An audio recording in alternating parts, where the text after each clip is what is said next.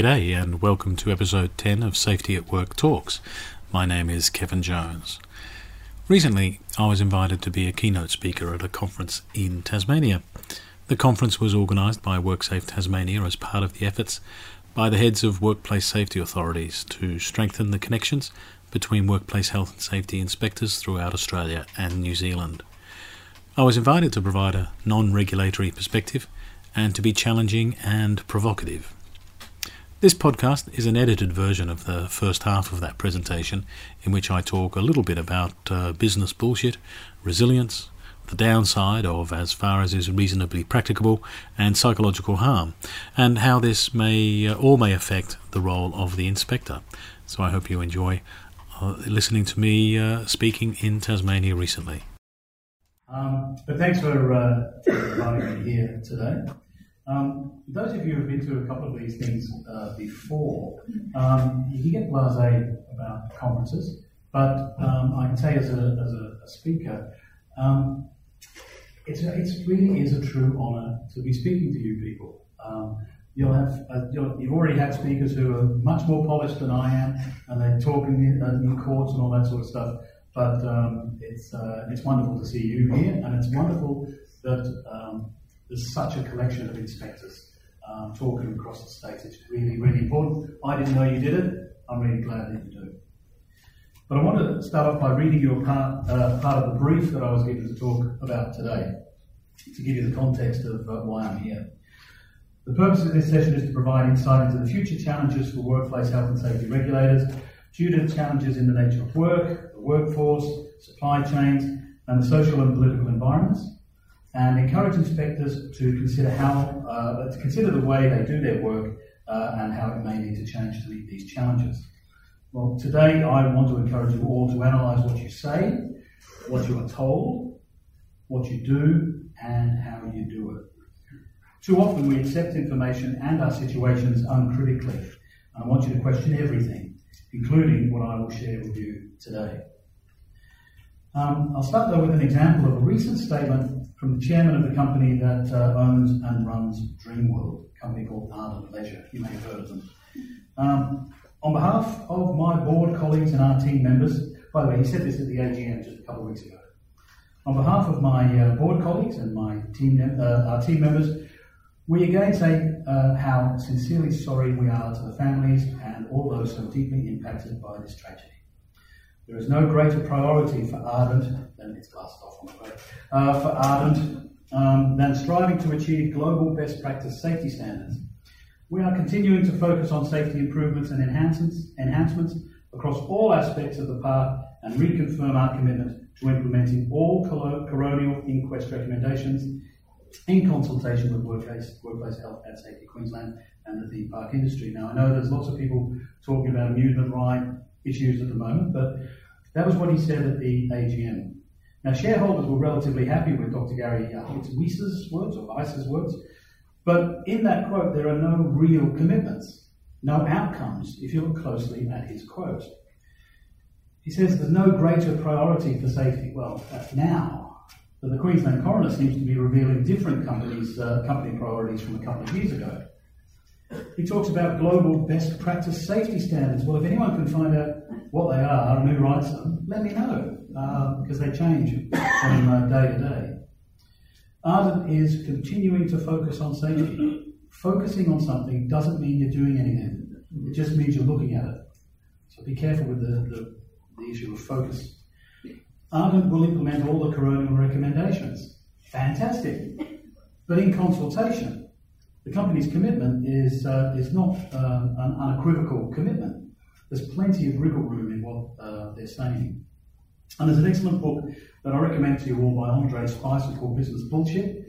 It will help you in your work by showing how unclear words make and change organisational cultures. It's a significant book. But I started off with the Ardent example because one of the issues that I've been asked to talk about is how work in the workplace is likely to change. Well, the easy and honest answer is, I'm buggered if I know. And in reality, no one knows. But you would have heard people talk about drones and artificial intelligence and augmented and virtual reality, all under the rubric of the future of work. Well, I find some of these interesting from time to time, but some people really froth up about them. And anyone who has a strong enthusiasm often misses a lot of the other stuff that's happening. I think we saw we tried to see the gorilla and the basketballs yesterday. That was the point that was, I think it was the coroner or the lawyer was making, is that when we focus on one thing, we often miss important things happening elsewhere. And I think we're seeing that with drones and artificial intelligence. But one of the things I think is that we focus on the future of work rather than the future of the worker. For those of you who are old enough, consider what a worker looked like 20 years ago.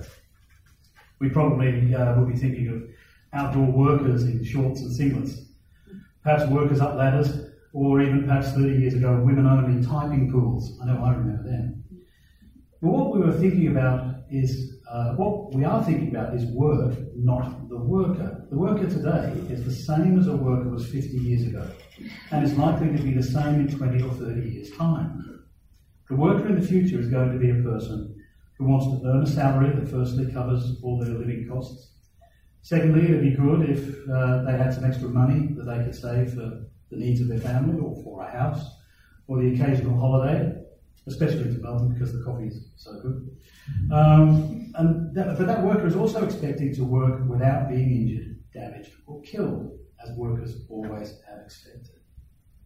However, work or the workplaces change in 20 years' time, the worker will still be a person. And there is no doubt that we will have many more tools available to help us in our work, and it may be that the rate of technological change is greater than ever before. But we should remind ourselves that technology is not only those things that run on electricity or talk invisibly to each other. Technology includes the manual tools we use, the chairs we sit on, or the tables we sit or stand at, how those are designed, how they're manufactured, but more importantly, how people interact with that technology. It's the people interaction that always should be our focus. I want to also add that often we think of young workers at a particular risk at work, and they are. Statistics clearly show that. But workers are supposed to be changing not just jobs, but careers every 7 or so years. They are only young workers once, but they will be new workers at many times throughout their working careers. And some of those new workers will be older workers who are being encouraged to, or have no choice, to start a new job in a totally unfamiliar industry sector. I think we need to look at our risk issues rather than, if we focus on new workers, people who are unfamiliar to the workplace, the work task, we'll be seeing more and more of those in the future. And if we visit a work site and see an older person working next to a younger person, which one do we assume has the most experience in that workplace on doing that task? Who's the supervisor and who's the new worker? The behaviour of our corporate leaders has never been under greater scrutiny than it is at the moment. The Royal Commissioner has decided that the banking sector was operating on the basis of greed. Well, shock horror. The Defence Forces have been shown to have a problem with female soldiers and LGBTQI people. The Home Insulation Royal Commission, which I described as the forgotten Royal Commission, found that a government department did not have the necessary skills to design or supervise a national job creation scheme in which workers died. Many of Australia's emergency services organisations have been found to have a culture of bullying, disrespect and sexism. Some companies have been putting profits before safety. Some politicians are putting the wishes of their donors before the needs of their constituents. In many instances, these are not revelations, but a confirmation of our suspicions. And these are the cultures that OHS inspectors visit every day. How are you expected to identify the causes of hazards so that control measures can be applied in these types of cultures? And I think it's also useful to remember that some of Australia's most prominent academics who have looked at safety culture now say that there is no such thing, or that that's the wrong way to look at it. Some are now advocating that we look at an organisational culture that includes safety. Those who sell safety culture are often seen as misunderstanding culture or being too narrow. And this evolving context of safety culture will have tangible impacts on how workplaces are inspected. The future will not have OHS professionals as such. Instead, there will be business advisors who specialise in health and safety. They will talk about productivity, efficiency, sustainability, disruption, responsiveness, continuity, and other business management processes. The common thread to all these will be treating workers as valuable assets who have physical and psychological needs and desires. And this treatment, I say, is essentially occupational health and safety. And this may feel a bit sneaky, but it fits the concept of culture. Few, if anyone, has said, let's build a culture. What they realise is they already have a culture, and that could be improved. No one consciously creates a culture from scratch. Wherever people are, there is a culture. Wherever people work, there's a workplace culture. In fact, the best illustration of organisational cultures currently is through the Banking Royal Commission. The Commission has forensically examined leadership and found it to be seriously lacking. What that process is showing is that leadership can be both a positive and a negative. In OHS, we rarely hear about negative leadership. We just hear about leadership or transformation or some other leadership with an adjective at the front. And it was amazing that the Royal Commissioner's interim report used the concise but blunt term greed to describe the motivations of the banking executives. What that final report includes is just anyone's guess. But a lot of recent discussion about workplace health and safety and culture focuses on leadership, leading by example. Don't walk past the hazard, you'll accept, all that sort of stuff. And this is important, but the banking sector has showed us that leadership can be complicit with unethical behaviours. It can establish, maintain, and take advantage of a broken culture, a culture of greed and exploitation. For many years, leadership is what we've hung our safety programs on, and then we wonder why companies place profits before safety. Profits will always come before safety, because if a company is not profitable, it will fail. The argument comes about the size of those profits. What OHS tries to do is to improve safety without affecting profits. The business case in favour of OHS has been made several times before and locally in Australia, but the business sector doesn't accept it, or it remains ignorant of it. Businesses and their processes are usually established without or with little interest in workplace health and safety. OHS is almost always retrofitted to business after something has happened, often a serious incident or a fatality. So OHS is almost always an afterthought, and this is why it is seen as a nuisance, and why WorkSafe inspectors are seen as a nuisance. Because you point out to business owners that the design of their business, the operation of their business, is flawed. They left out safety, and this can be embarrassing. So they respond by trying to make OHS fit with what they have already been doing for decades in some instances. Safety in design is a worthy concept, but it's not been widely accepted. Good work design is advocated by Safe Work Australia and others, but has not been broadly applied. Embedding OHS in government procurement contracts has not really been taken up to the extent it could be. Trying to get health and safety considered seriously in the conceptual or design phases of anything has not worked, even though we know it is the most effective, the most economical way of establishing safe and healthy workplaces and supply chains. It is this business situation which, as far as is reasonably practicable, was intended to accommodate. Well, this phrase is one of the biggest legislative mistakes made in OHS. No one outside of lawyers understands it. Maybe people in this room do, I hope you do, but no one outside does. And let me give you an example of the legislative language that you and the PCBUs face. This is from a 2015 guide from Queensland Ordinance Legislation. Try listening to this as if you were a PCBU who wants to do the right thing on OHS and is reading this for the first time. These general duties require the duty holder to ensure health and safety so far as is reasonably practicable by eliminating risks to health and safety. If this is not possible, risks must be minimised so far as is reasonably practicable. Well, it may be legally inexact, but here's my take on those sentences, written so that PCBUs keep an interest in OHS and feel they can do something about it. This general duty of care requires everyone to ensure health and safety by eliminating risks. If this is not possible, risks must be minimised. Largely, my version removes as far as is reasonably practicable, and I can guarantee PCBUs will understand my version more. We write guidance that turns people off OHS by making it seem more complicated than it is. No one uses as far as is reasonably practicable in their risk assessment processes.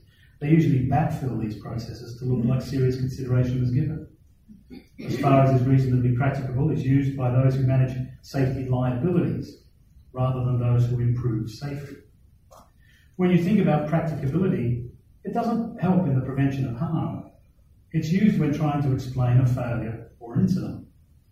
Business owners want to be able to put to the courts or the regulator, we did what was reasonably practicable. But this is little help to the health and safety reps at that worksite.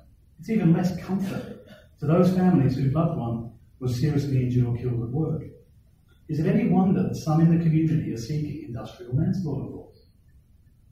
In many instances, it's been easier to focus on the faults of individuals rather than the deficiencies of the organisation or the system of work.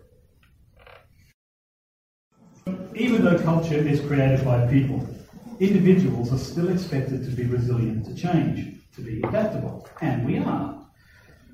People are surprisingly resilient, but just because they are doesn't mean that you don't have to change the way you work, or how your business operates, or the structures that you've based your businesses on.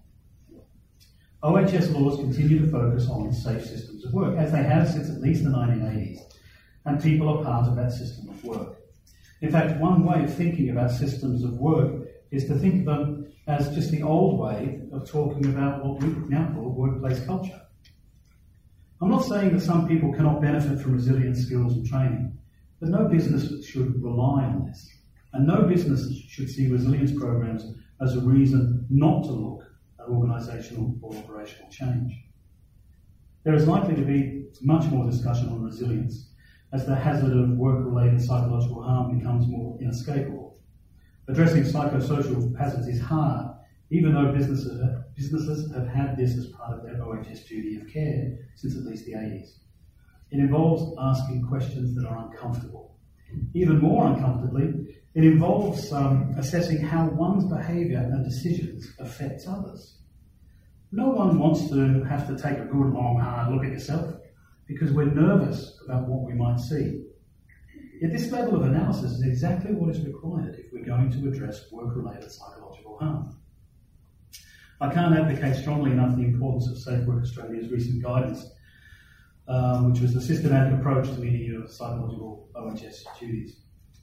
As an OHS academic recently told me, we've got to remember that that's not research. But this document includes a systematic approach to reducing psychological harms. The significance is that the document has been agreed on. It's an agreed position by the members of Safe Work Australia's tripartite committee, which represents regulators, business groups and worker representatives from all industry sectors and all states and territories. So it's a significantly powerful document if we bother to use it. Sadly, that tripartite process does not include representatives from the HR sector, who are perhaps the ones who would most benefit from the harm prevention approach advocated in the guidance. I recently mentioned this guidance at an HR seminar on well-being in precarious work, and no one in the seminar had heard of it.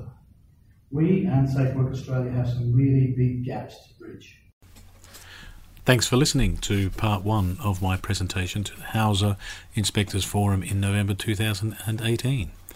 The next part will be available shortly and will have my own thoughts on the primary duty of care, the role of unions, the new work structures, industrial manslaughter laws, the need to operate in a coordinated, cooperative method across disciplines and organisations, notifiable psychological incidents and supply chains.